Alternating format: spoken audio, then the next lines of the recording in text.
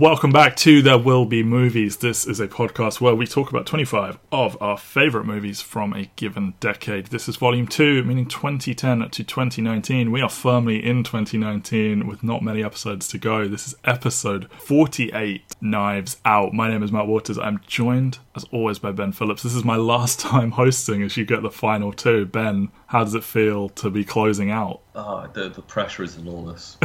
Mostly because it's like two movies you haven't seen, and I think they're two movies you're gonna like. This is the last safe haven of the movie series.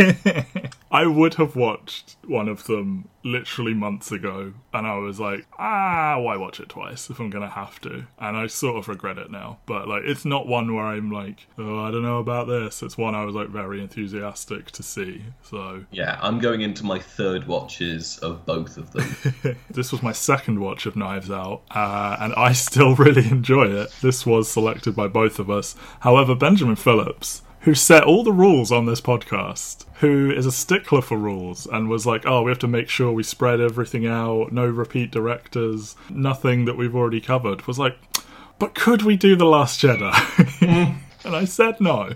In theory, this episode is coming out in what will be Star Wars week at entertherealworld.com. Then might get to talk about The Last Jedi after all. But yes, there will be an absolute ton of Star Wars content. It makes sense that, you know, we can't stop this podcast or we will run out of days in the year. The one by Rian Johnson should be in Star Wars week, but yeah. Only Star Wars director that we could have possibly covered. Like, I mean, most of them are fucking shit, so... Well, that's the thing is, like, none of the other Star Wars directors have directed a movie in this decade, and I don't think either of us would want to talk about any of J.J. Abrams' movies from this decade. It's Ron Howard. I like Rush, and almost none of his other films. And we talked about Chef. Wait, Favreau did The Mandalorian, that doesn't count. It's not a movie. I'm just trying to think now, like, I mean, I guess that is true. We've talked about... we have talked not about on this Impossible podcast. 3, but we will do Super 8.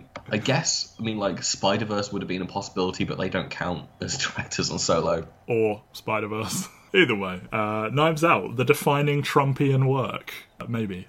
Was this a possible answer to that went around the internet? That, like, if Hamilton is the defining piece of artwork of the Obama era, what is the one for Trump? I don't think this is specifically Trumpy enough. This just feels got more a like, little bit of it in there, though. It does. It feels more like a commentary on, like, internet culture more than anything. And obviously, like, this movie feels like something that Rian Johnson has to excise from his being after... What, you mean Rian Johnson got harassed after The Last Jedi by whiny internet fanboys, and then he wrote a character's son to be them incarnate? I don't know what you're talking about. I will say that while it would be extreme to say it is, like, fully about that, it had more of that in it than I expected going into it, and I was, like, pleasantly surprised at the social commentary aspect. There's a recording in one of our many podcasts where we're like, Knives Out could be fucking awesome. And then we watched it and it was. But, like, knowing that this was going to be his next film and just seeing the cast list and it was a detective story, I was like, sold. Immediately sold. Like, this is a murderer's row of a cast. The very concept of Daniel Craig and Lakeith Stanfield as a buddy cop duo, and it isn't quite that, it turned out, in the final product, but going in, you were like, oh, they're going to be partners, that'll be cool. I mean, I think it is interesting, because obviously this comes a couple of years after Murder on the Orient Express, which feels like the first big movie attempt at doing this kind of thing in quite a while. You've got Kenneth Branagh, you've got an all-star cast. They make pretty much the same amount of money at the worldwide box office. Wow, okay. I thought nobody saw that. I mean, people will go see that kind of thing. I don't know what the split is in terms of international and domestic. And I guess that one feels a little bit more like mums will go and see this kind of thing. And there is a surprising amount of power in that that we learn every time that kind of film comes out. I think there's a difference in terms of, like, this movie comes out and there's a whole lot of excitement. Like, this doesn't have a brand name attached to it. This is almost entirely running off of the strength of Rian Johnson and the cast, really. Yeah, I remember that being, like, one of the big things is, like, oh my god, it's a non-franchise movie that's made some fucking money. Maybe there's hope after all. Yeah, and obviously the immediate reaction to that is Lionsgate immediately commission a sequel starring Daniel Craig, which... Yeah, and it's like, as long as it's just Daniel Craig, I guess I'm okay with it. But, like, yeah, an immediate sequel to a one-off self-contained story is, like, classic Hollywood. Yeah, but especially because people were expecting this to be like what Rian Johnson did to kind of palate cleanse himself before he jumps into doing his Star Wars trilogy, which is like the biggest enigma in Hollywood right now, where it's like, is he still doing a Star Wars trilogy? I don't think so. I think they took it from him because people were like so mad about Lost. But that's the thing, is like they haven't made an official comment on it. Like obviously, no, like they fully and officially cancelled the Davids, didn't they? But I guess he could still be. But I feel like they're cooling on how much Star Wars they're doing in general. That's the thing. It's like they've said that they've got like these. There's Star Wars on the schedule at Disney that's going to be like alternating with Avatar, and obviously they've now had an extra year of development, presumably, to figure out like what they want to do. Because COVID has utterly destroyed everything, and basically 2021 is going to be what 2020 should have been in terms of movies, and what few blockbusters have come out this year, like your Mulans, your Wonder Woman coming out on Christmas Day and stuff like that. Those are going to be outliers, and 2021 is functionally just going to be everything we were supposed to get this year. I mean, I wouldn't be shocked to see them delay them even further, because there is this naive belief that like, 2021, COVID's done. It's like, well, no, like, that's like less than a month. Oh, it's just over a month away. Like, yeah, we're still going to have COVID, but like, I imagine people are sat there going like, by June time, we will get some returns from a cinema. Well, then why release Bond in April, kind of thing? You know, like. Who knows? Maybe they're saying like maybe people will go celebrate getting their COVID shot by going to go see Bond the day after. That's the thing. It's like this feels like what Joss Whedon did after Avengers, where he goes off to make something fun and low budget, low stakes, and then obviously it's a runaway success. And Rian Johnson has gone to write a script. I don't know whether or not, because part of the fun of this is it's a traditional murder mystery, but except it's not.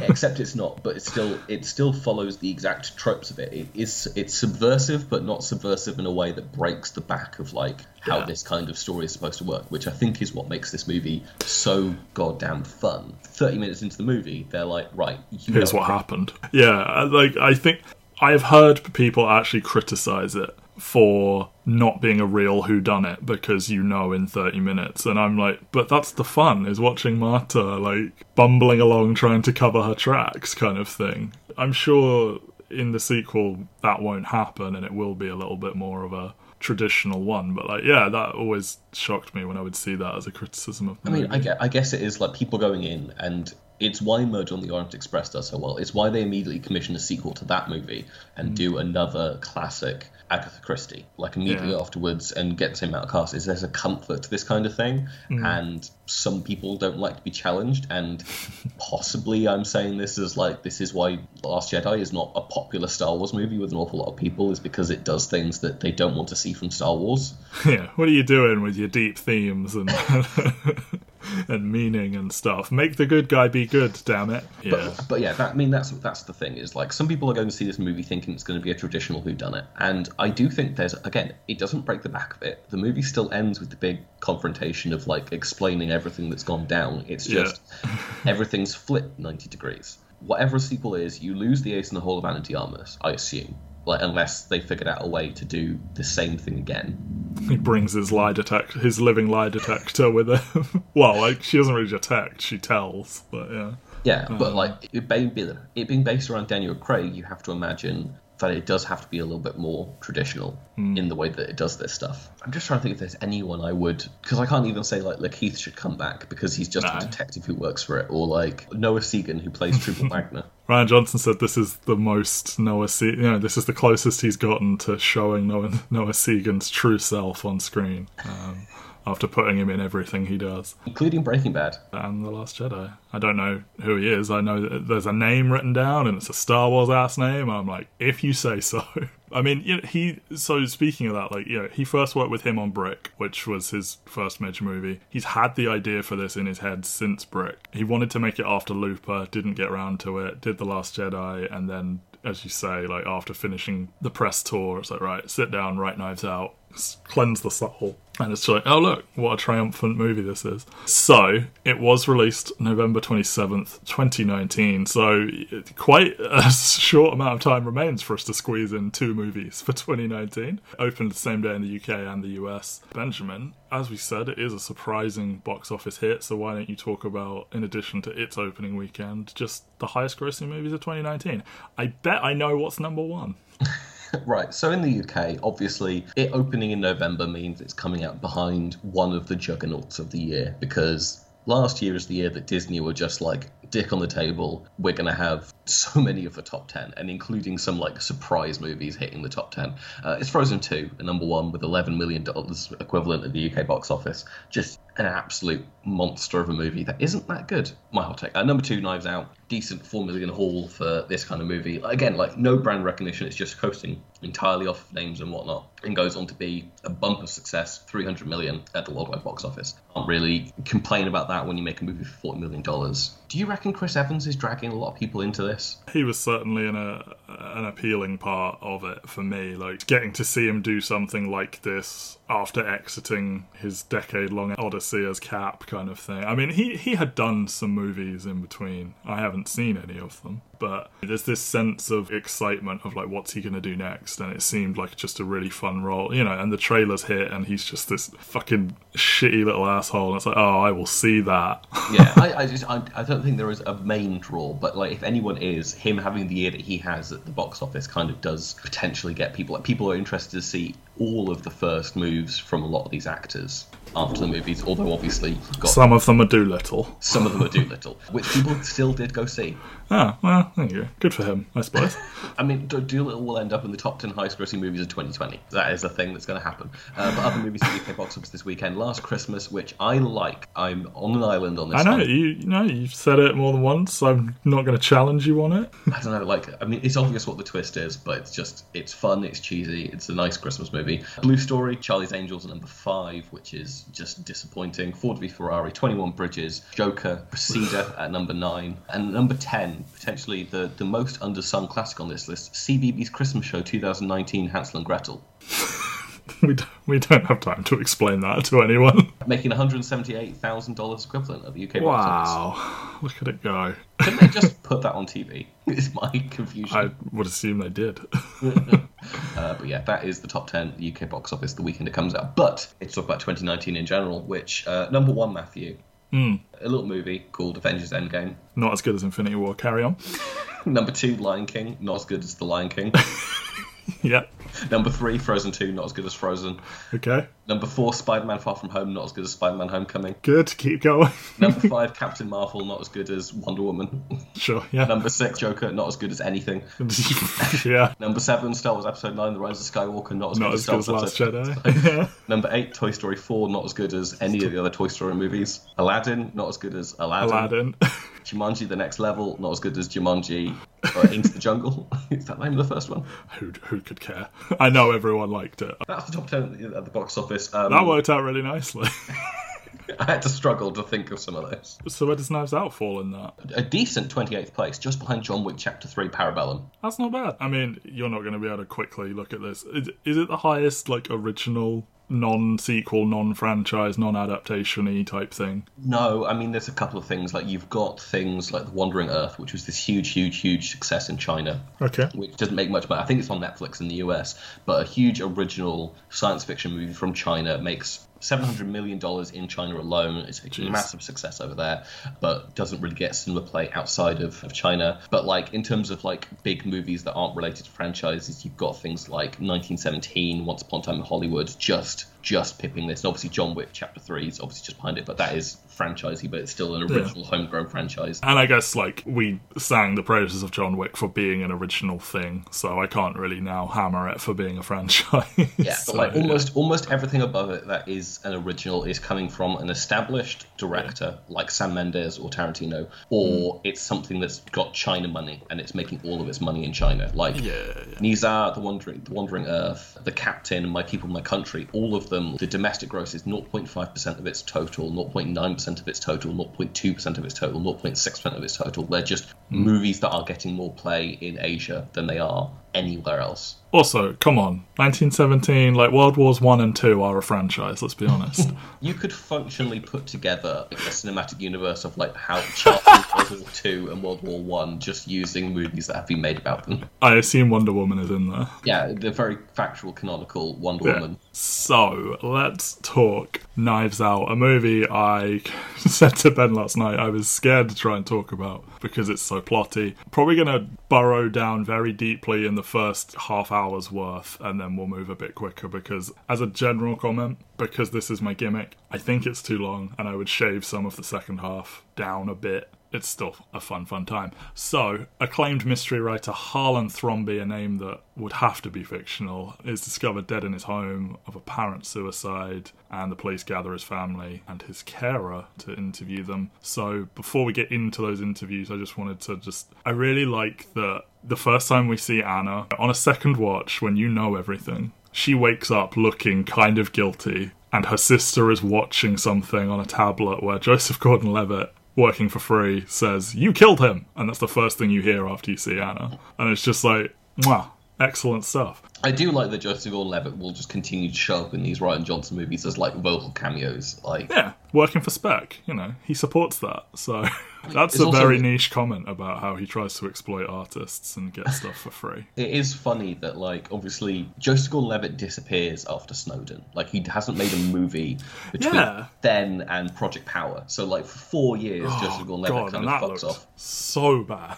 The two things that he does, really, are his vocal cameo in Last Jedi and his vocal cameo in Knives Out. That's a weird one. What's happening with Joseph Gordon-Levitt? I mean, he's back with Trial of Chicago 7. I mean, who knows? Maybe he ends up with an Oscar nomination this year because the Oscars are so fucking weird. I don't think he's a favourite. I love a historical drama, so... There's so many actors in that movie, and I think every single man in that movie is submitting as supporting, so they could completely cannibalise that category. Before they actually start getting interviewed, like, the family are so kind to Marta, and how you doing, kiddo, she gets from both Linda and Richard, and Meg objecting to her being called the help by the police, and, like, by the end of it, Meg actually probably is the only other nice one, but they established this early on, and it's kind of what I was alluding to earlier, is like I came into this not expecting to get sort of social commentary on like how middle class wealthy people treat A, immigrants, and B, just sort of like everyone else kind of thing, that it digs into this sort of centrists who think they're left wing but are actually possibly right wing, like the political beliefs, like all of that. Like I didn't expect I think any this of that. movie more than anything is an indictment of liberal politics.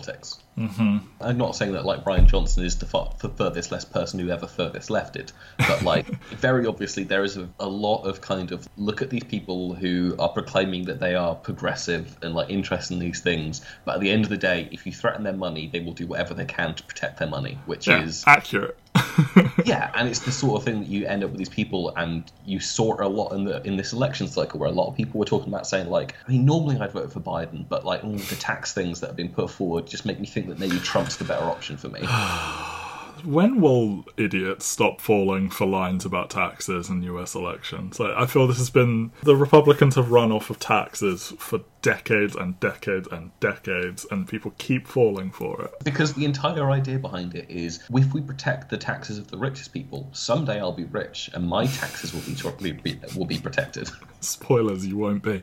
So, they each recount their version of events from a party the night before, the last time Harlan was seen alive for the police and private detective Benoit Blanc. So, as I said, I was immediately sold on Lakeith Stanfield and Daniel Craig together. The accent is objectively bad, but it's phenomenal. He leans so hard into it that even if every now and then there's an odd word he clearly doesn't know how to say in that accent, it's like, I don't care. He's having fun, so I'm having fun. Yeah, I mean, like, we spoke about this when we did Secret Agent Men, where it's like, there was something about, by the end of his tenure as Bond, where it felt like Craig was getting a bit bored of it all, and like every single time he puts one of these movies out, it's always like, this is my last one, I'm not coming back. And then someone unloads the truck full of money at his house. Raquel Weisz is used to a certain way of living, like, she doesn't act anymore, apparently. I don't know. She's probably in a ton of stuff I haven't seen, and that's very harsh of me. But like, you can tell it in the things that he chooses, and it's just quite funny that probably his two biggest performances he does this side of Skyfall are Logan Lucky and Knives Out, which are just him doing regional US accents and having a fucking whale of a time with characters who've got like incredibly amusing names of Joe Bang and Benoit Blanc. Joe Bang is a great character. He feels like someone, and he's someone who I'm really excited to see get free of Bond, because he's going to end up doing this kind of shit, and he looks like he's having fun and a whale of a time doing this. Even if it's objectively dumb, the way he leans into it makes it kind of slot into place. Like, after about 5 minutes, and I know there's people who are like real sticklers for accents in these kind of movies, and like a bad accent is enough to completely pull them out of the experience. Those people are boring, so let's not talk about them. I'm sat there going like, oh no, I'm having so much fun, and I can forget that he's doing an objectively dumb accent, because like when you get down to it and he's telling stories about donuts in the accent, it's like, yes, this is a monologue he had to talk Rian Johnson into keeping in the movie. And like it helps because he does completely stand out. They comment on it that like he's the last of the gentleman sleuths. Like he is anachronistic in this. Obviously the house gives it sort of a less fixed in time perspective than it might have, but then like it very clearly is modern times, like, you know, people are using phones and everything, but like, yeah, he feels like a throwback. They are up in like Massachusetts and he's like clearly not, and then like, you know, to have him in the background, like they keep him out of focus and he just chimes that piano every now and then to make Lakeith Stanfield ask that one question. Building that mystery around him, it's very effective.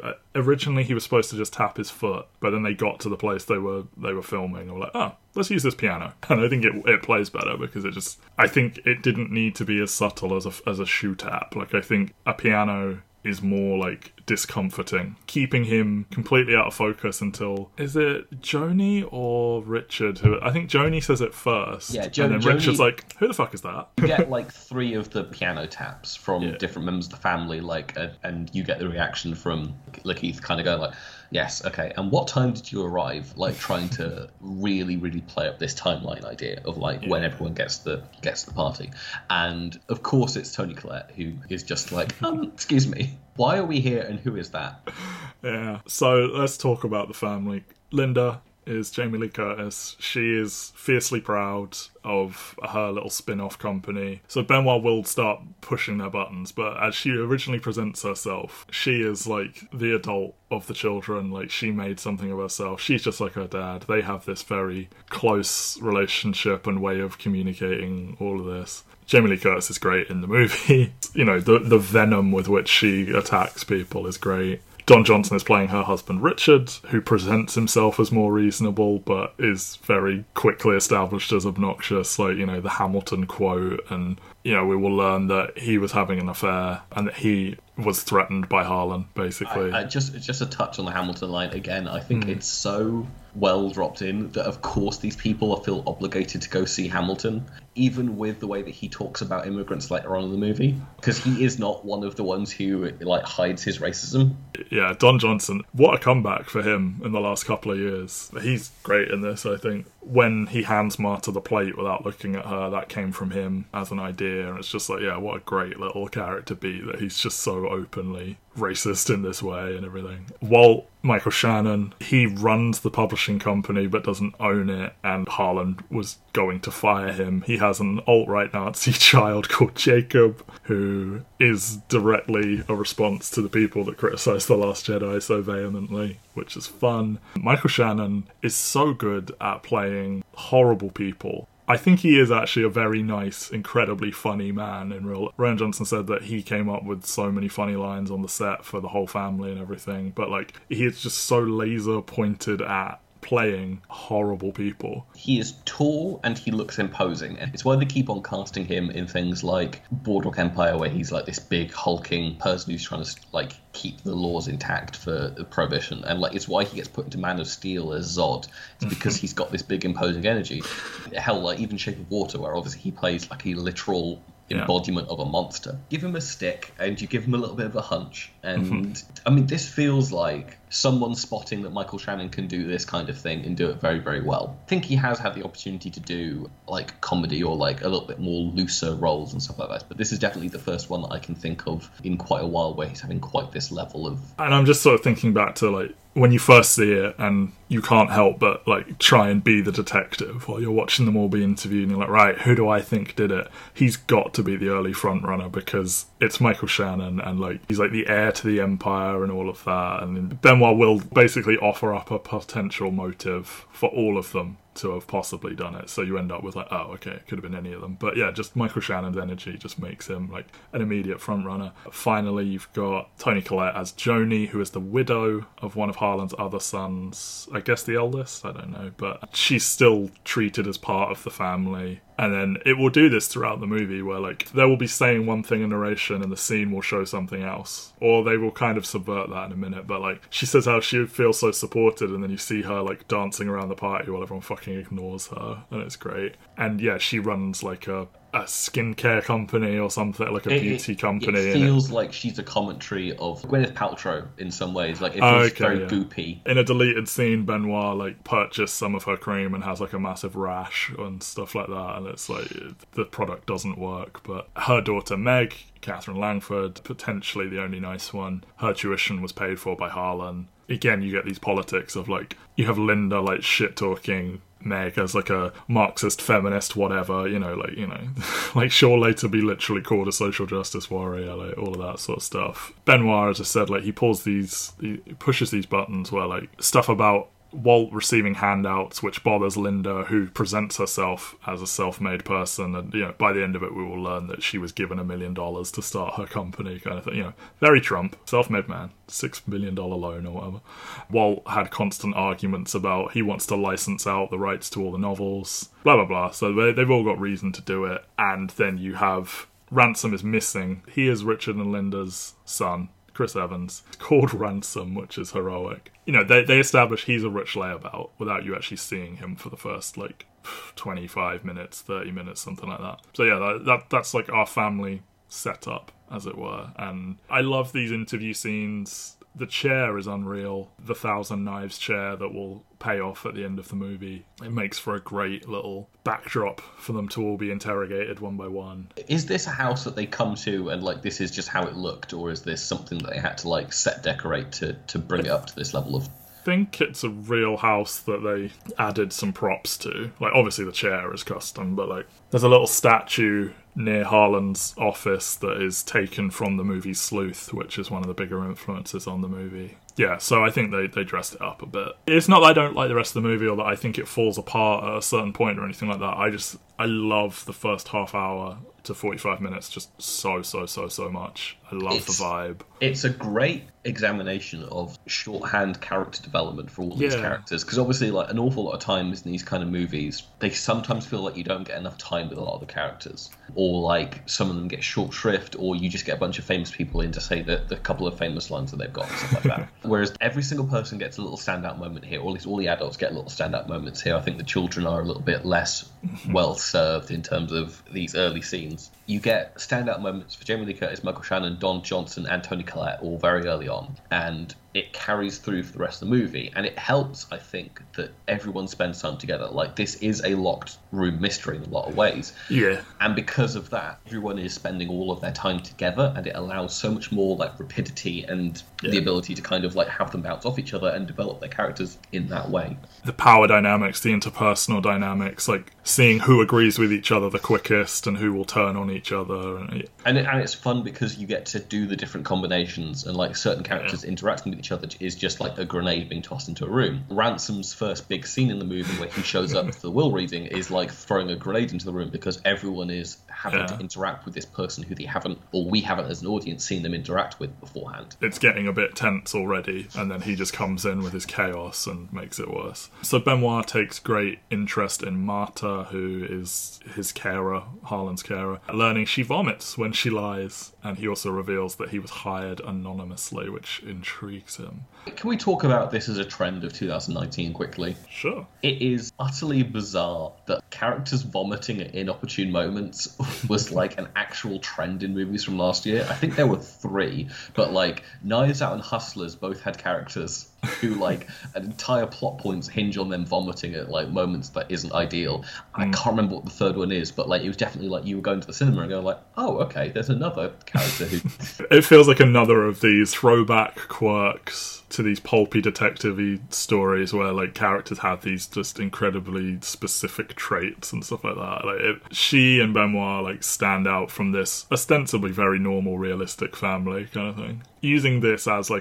lie detector test, he ends up taking her under his wing, but establishing that she was Harlan's confidant. So Benoit presents some of his guesses of was Richard having an affair? Was he gonna fire Walt? Was he going to cut off Joni? I think those are the 3 or something like that. And we see these flashbacks to when she's just spending time with this man, and they have a nice little relationship, and you'll see it really when in a minute when we see what actually happened. But her literally throwing up and then wanting to, and the other questions sort of stuff. Yeah, it's just a fun little scene, and like Benoit having his little hunches that he keeps his cards close to his chest and then like just sort of uses Marta to quietly like confirm his findings kind of thing. I think the most impressive thing that this movie does is it makes Benoit be wrong, but not in a way that makes him seem dumb. Because, like, every single one of his hunches plays out. He fully understands what's going on with this family. The thing that throws him is he doesn't think Marta did it, because he doesn't think Marta's a bad person who would want to do it. And so, therefore, he has an implicit trust of her because she is implicitly trustworthy. Yes. But you are inherently good, therefore you could not have done this. Yeah, exactly. And it does blind him to it. But the thing is because all of the wrinkles behind the scenes that lead to what happened throw him off in terms of, like, being a naturally good detective. And again, it's like a really nice balancing act where, like, they don't undermine Benoit for trusting Marta, because by the time you find out what happens, you implicitly trust Marta as well. Yeah. And also, like, he does end up revealing he knew everything. Like, he knew that she was involved. Like, the final thing, to skip ahead, like, most of the movie, when she's like, you're a lousy detective. You're not a very good detective. And he says, you're a pretty lousy murderer. And then he knew from the second he saw her. There's the single spot of blood on her shoe that she didn't notice. And you do actually see he does look her up and down in this first meeting with her, and it's just, yeah, it's a nice little touch. I know what you mean, like, he comes across as, like, they toe the line between him being actually a bit of an idiot who presents himself as very clever and being, like, a Deus Ex Machina-esque, like, Sherlock, just supernaturally, oh, boom, I've got it. Like, what? Where's this come from? Yeah, there's no mind palaces and stuff like that in this movie where, like, he figures out everything that's going wrong. Even if it does have a similar vibe. Maybe not to, like, Sherlock, but, you know, it's you can't do a detective mystery and not invoke Sherlock Holmes in some way. I mean, yeah, there's certain touchstones that are just embedded in the genre, and you cannot get away from Sherlock Holmes, you cannot get away from Agatha Christie. He even says, he calls her Watson later on, so yeah. And they sort of, you know, once they've interviewed all these people, they establish what they know so far, which there's creaky stairs. Joni went upstairs to check on Harlan when she heard a noise. That woke Linda up. Walt saw Marta leave at midnight, saw Harlan try and come down for like a midnight snack. Meg came home late, and the evidence of the blood splatter from him slitting his throat shows that like he did it himself. There's no interrupted blood kind of thing, so it couldn't have been someone else. So yeah, but we do learn now, and this was a real shock that like 30 minutes in they show you definitively the event. I mean, they will then, there is like a secondary layer that she is unaware of, but we learn that Marta will be our viewpoint character, because while she doesn't tell anyone this, we view in her flashback, in her memory, that basically she inadvertently gave Harlan a huge dose of morphine and he slit his own throat and helped her cover it up, because her mother is an illegal immigrant and any kind of police attention will probably expose that, and she throws the police off by using very choice words so she doesn't explicitly lie. And Harlan thought all of that through. And as I said, I think Christopher Plummer and Ana de Armas have this great chemistry. Like when you see them playing Go, and he's like this crotchety old man, but like in a nice way to her kind of thing, turning the board over because she's beating him, that kind of thing. They're really nice together, and they establish the trick knife so early on, and like I think specifically he's talking about Ransom. Like Ransom's the kind of person that like can't tell the difference between a prop knife and a real one or whatever, and then that will literally happen at the end. And I love that when she realizes what's happened, he is so fucking like she's freaking out, as she should, and he's like, oh, this would make a really good idea, and he starts writing it all down and talking through how it's like an airtight method of murder. I love this like little resurgence that Christopher Plummer's had these last couple of years, because obviously like I think the most famous one is him getting brought in to replace someone in All the Money in the World. He gets an Oscar nomination for that movie as well, which he comes in very late and they have to reshoot a whole lot of stuff, and then you have him showing up in this as this great fun supporting role, which is just him getting to have a lot of fun. And I think this is the scene where I'm like, holy shit, Ana de Armas is like a fucking star. She's great. I was shocked I didn't know who she was before that. It was the same thing with like Cynthia Erivo in Bad Times. I was like, who are you? Where have you come from? Yeah, so I'm really excited to see her and stuff. Like Daniel Craig got her a role in No Time to Die because he enjoyed working with her so much in this and thought they had really good chemistry. So she's probably just going to die in like 5 minutes, but hey, nice for her to pop up in more big things, I suppose. Yeah, I mean, like I have her on my 5 for Best Lead Actress of 2019 at the Oscars. Like, I would give her a nomination in a heartbeat. Yeah, she's so good in this. Because this movie probably falls apart if you're not sympathetic to Marta, because they show you straight up she ostensibly did it, but you want her to succeed in her efforts to cover it up. Because I said how, like, some people have complained that this is the central premise, that they give it away, but then, like, to counter that, I love that it's basically, it spends about an hour being a movie where she is trying and failing to cover it up, and then, like, she does something really smart, but then, like, she hasn't thought of this one thing kind of thing. Like, that she kind of fucked it up, because the noise that Joni heard that woke her up was Marta being tripped up by Harlan. You'll see that Benoit will throw the go board on the floor, on the carpet, and it makes, like, no noise, because it's light wood on heavy carpet. And that she impersonated Harlan coming down the stairs. They used Daniel Craig's stunt double in that scene, because it was, like, painfully obvious it was Marta through the glass, even with that. So, because even though she did it, and even though we don't know the true, like, horrible nature of this family quite yet, she's just such an implicitly lovely character that you just wanted to get away with it. And then as we move into Act 2, like, you will see that this is one of the worst families in cinema. Like, Walt offers to financially compensate Marta. Benoit takes her on as a sidekick, and we get this delicious idea of her, like, having to investigate herself and throw Benoit off without giving the game away. Yeah, and you get all these, like, great little things that she's doing, like putting the magnet on the tape. Mm-hmm.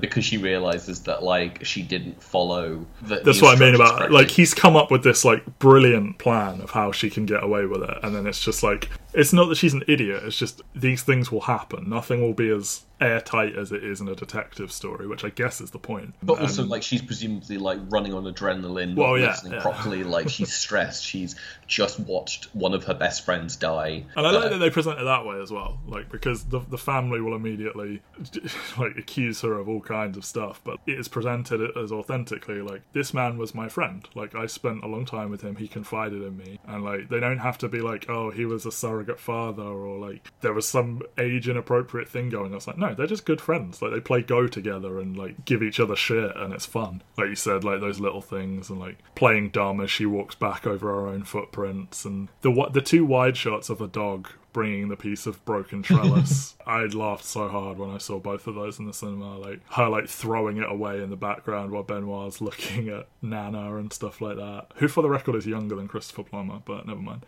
It's a really fun little stretch of the movie. We also, at this point, get Fran's secret stash of weed, which will pay off later. Benoit explaining his method, like we said, that, like, it's not quite as ridiculous as, like, the holistic detective or Sherlock's mind palace, but, you know, that he has his, like, little method of, by his claim, he just remains impartial, follows the most logical chain of events, and the truth just comes together for him. But there is that thing of, like, he's not that impartial because he's decided Marta's too nice to have done it, so he's a little bit hypocritical there. But we initially, as I said, Walt offers to take care of her, and, like, you know, we see them having their little middle class argument about immigrants, about Nazis are back, about red hats, and sort of recontextualizing the little beckon that Richard did at the party, where, like, you know, when she's being interviewed, she's like, oh yeah, they welcome me, and you see him, like, smiling and calling her over and stuff, like, oh, you're part of the family. And then when you see as it actually was, he was using her as a prop in his argument, reducing her to just her ethnicity, and then, like, handing her the plate, and, like, you know, you're one of the good ones, You did it properly, which by this point in the movie we know that they didn't do it properly, and she isn't one of the good ones. Yes, she never corrects them when they're like, oh yeah, you're legal, but, you know. Blah, blah, I mean, one of the funniest things about the movie is, like, no one getting her ethnicity correct. Yeah, you're from Uruguay, you're from Paraguay, you're from Brazil. It's the things that I like, is the little repeated things that just reinforce how shitty they are. The fact that almost everyone comes over to her and goes, like, I wanted you at the funeral, but I was outvoted.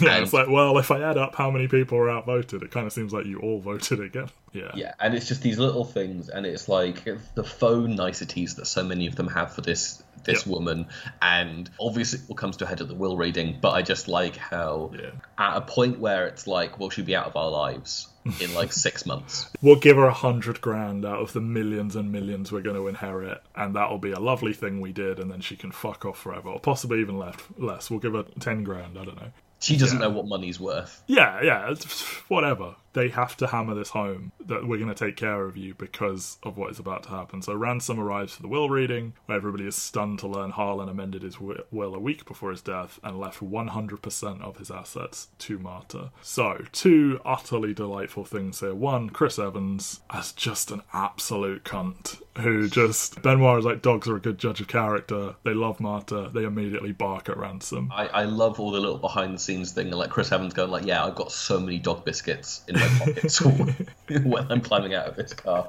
Known dog guy Chris Evans having to be not liked by dogs. Ignoring the police, bossing the help around, calling Benoit CSI KFC, calling Meg a social justice warrior, like, and then his gorgeous eat shit routine, which was originally fuck you, but they wanted a lower age rating, so they changed it. But yeah, just him just coming in here and just being the complete opposite of Captain America is so delightful. It is really kind of that Hugh Laurie taking on the role of House kind of thing after being known for just these like dithering nice British people and then becoming the world's rudest American kind of thing. He's the nicest one. Well, not the nice one. It's so nice to see him fully embodying something so soon afterwards, because obviously, like, he does this kind of role in Scott Pilgrim, which is literally the year before he gets to do Captain America, and then he doesn't really do all that much in the middle of Captain America. Like, hell, I think Snowpiercer was filmed in the break between First Avenger and Avengers, or like... So before we know he's going to be a star kind of thing. Back when we still thought it was a risk for him to be Captain America, but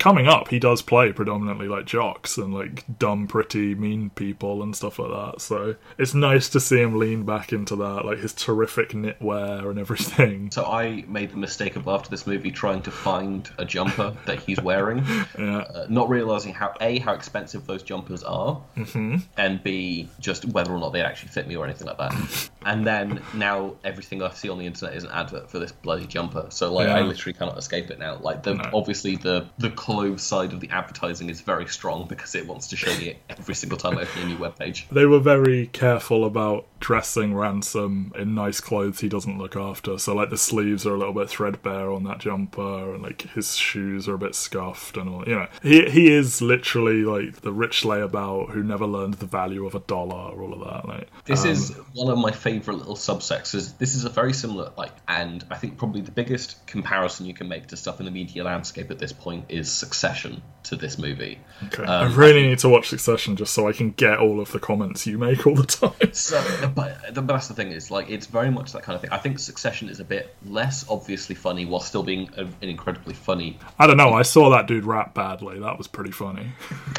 It's incredible. We watched it the other night with my partner, and she was just sat there mouth agape that they were doing it. It's, but yeah. So, like, but it's a very similar thing where, like, I like this idea that they're fully nailing how this kind of person dresses. And again, you see it in both of these shows, and I think both Succession and Knives Out have commented it. Like, it's really fucking hard to find these clothes that look like this for the kind of budget that we're operating on. And you have to kind of, like, a lot of it you have to make yourself find in thrift stores or all the rest of it. But, like, it's such a very particular look to dress these people to make it look like they are well-versed in money. And it's this kind of, like, hand-knit turtleneck kind of thing that really solidifies just, like, they are coming from money. You see his house later, and it's just, like, a fucking modern architecture wet dream of these ugly houses that are, like, it's just a giant glass cube kind of thing. He is so well decorated, both in his clothing, his car, his props, like everything is great. I need to check whether or not I put it for production design, but like Knives Out is definitely one of the best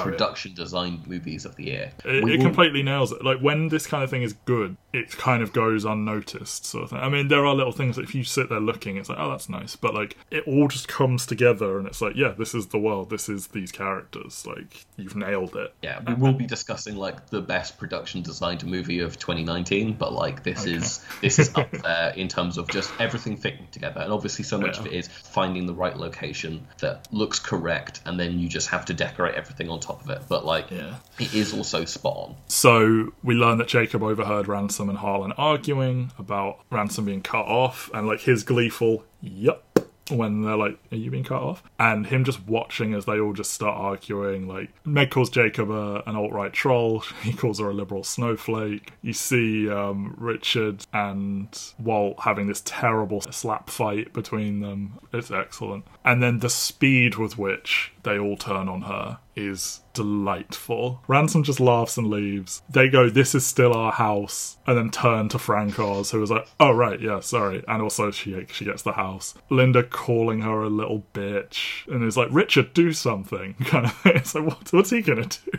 Jacob calling her a dirty anchor baby, which is a line he improvised. Didn't pick up on camera because they were all just shouting. Michael Shannon heard him say it and came to Rian Johnson and was like, "You need to redo this and make sure you get him saying this because that's an excellent line." Yeah, and he like live streams all the chaos. I think we talked about this with Booksmart, that like this is what teenagers do. They record drama and live stream it and get all the emojis popping up on the phone and everything. Yeah, I mean this is the most important social commentary this movie makes, is like these people hate each other and do not agree politically on anything. The moment the money is threatened, they circle the wagons and are like willing to defend each other until it's crazy. Like literally surrounding her car, chasing her out of the house, and like, we're going to take care of her, and like, "You little bitch." and obviously this scene has like one of the most commented on moments in the movie, where like the movie goes from Steadicam to handheld footage as she's like walking from the house to the car, and like it really does fit with the tone of everything. But I like that like the revelation of like why it does this is because Rian Johnson managed to break the camera, and so they had to like take it off the stand to do this thing. So Marta's overwhelmed. She takes up Ransom's offer to help her flee. He manipulates her medical condition to learn the truth, and then surprisingly he helps to offer her cover it up, but not that surprising because he wants his cut of the inheritance that he was cut out of, and we'll learn there's much more to that soon. But it's at this point that we learn that Linda took that $1 million loan, that there's a prenup, and Richard owns none of her company. So, very risky business for him to be having an affair, but, him faking his empathy towards her. Like, it's like, oh, is Ransom actually nice? And he just has no time for these assholes. And it's like, you have to do a little bit of willful disbelief because we saw him being such a prick to, like, the housekeeper and stuff. But, he comes across as, like, actually being decent. And then it's like, no, he's filling her stomach up enough to be reliable. If she hasn't eaten anything, she might not throw up, kind of thing. And then he fills her full of food and starts asking her questions. Meanwhile, the family learn the Slayer rule. If she killed Harlan, she doesn't get the inheritance, and like all eyes go to Benoit, who is still just chilling in the house. Like, they throw out the police, they throw out Marta, all of this stuff, and he's just loitering around constantly. And he delivers that iconic line of, "I suspect foul play." They all decide she has to announce the inheritance. They unite, as we said. I love them telling Frank Oz that he's useless, and then he takes it as a reason to go. Like, "You are now without use, you may leave," while his like assistant is like asleep because they've been arguing for so long. And Benoit tries to talk to Nana, which will pay off much later, but she is just mute, and everyone just ignores her and doesn't know how old she is. So we move into Act 3, which is the part that I think is the least good up until like the grand revelation. But I think the biggest issue with it spends the most time away from the family. Yeah, I think that might be it. and obviously, like, so much of it is like, this isn't to say that Chris Evans is bad, but like a lot of it rests on like his interactions with Marta and kind of being this like little chaotic thing, and the cast kind of like pares down quite a lot, so it becomes almost a three-hander between Craig Evans and Diarmas. And you move away from the central location, which is such a huge part of the vibe. Like, you almost wish it was entirely a closed room mystery or whatever. So, but she gets blackmailed. Someone's got a toxicology report that will prove that there was foul play. Not to jump ahead too much, but revelations and conclusions of the movie are like a bit too complicated in terms of like how everything fits together. A little bit, yeah.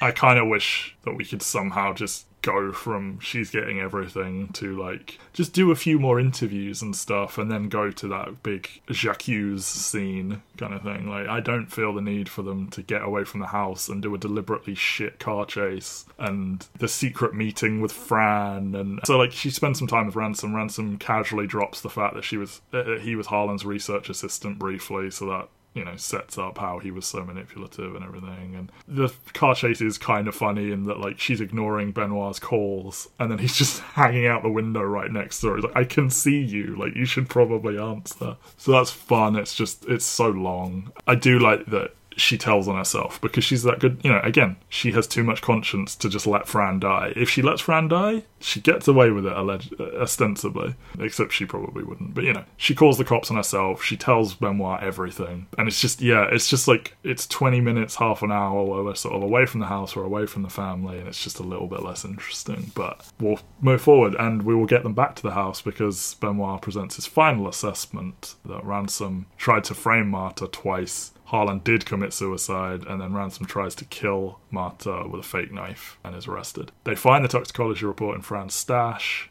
It's when you get that nice little conversation, like I said earlier, you're not much of a detective, you make a pretty lousy murderer, that kind of stuff. He's going on and on about the donut and the hole, and he says that line of like, it's not a donut hole in the donut hole, it's a smaller donut with its own hole. And his gorgeous reading of the line, the Nazi child masturbating in the bathroom.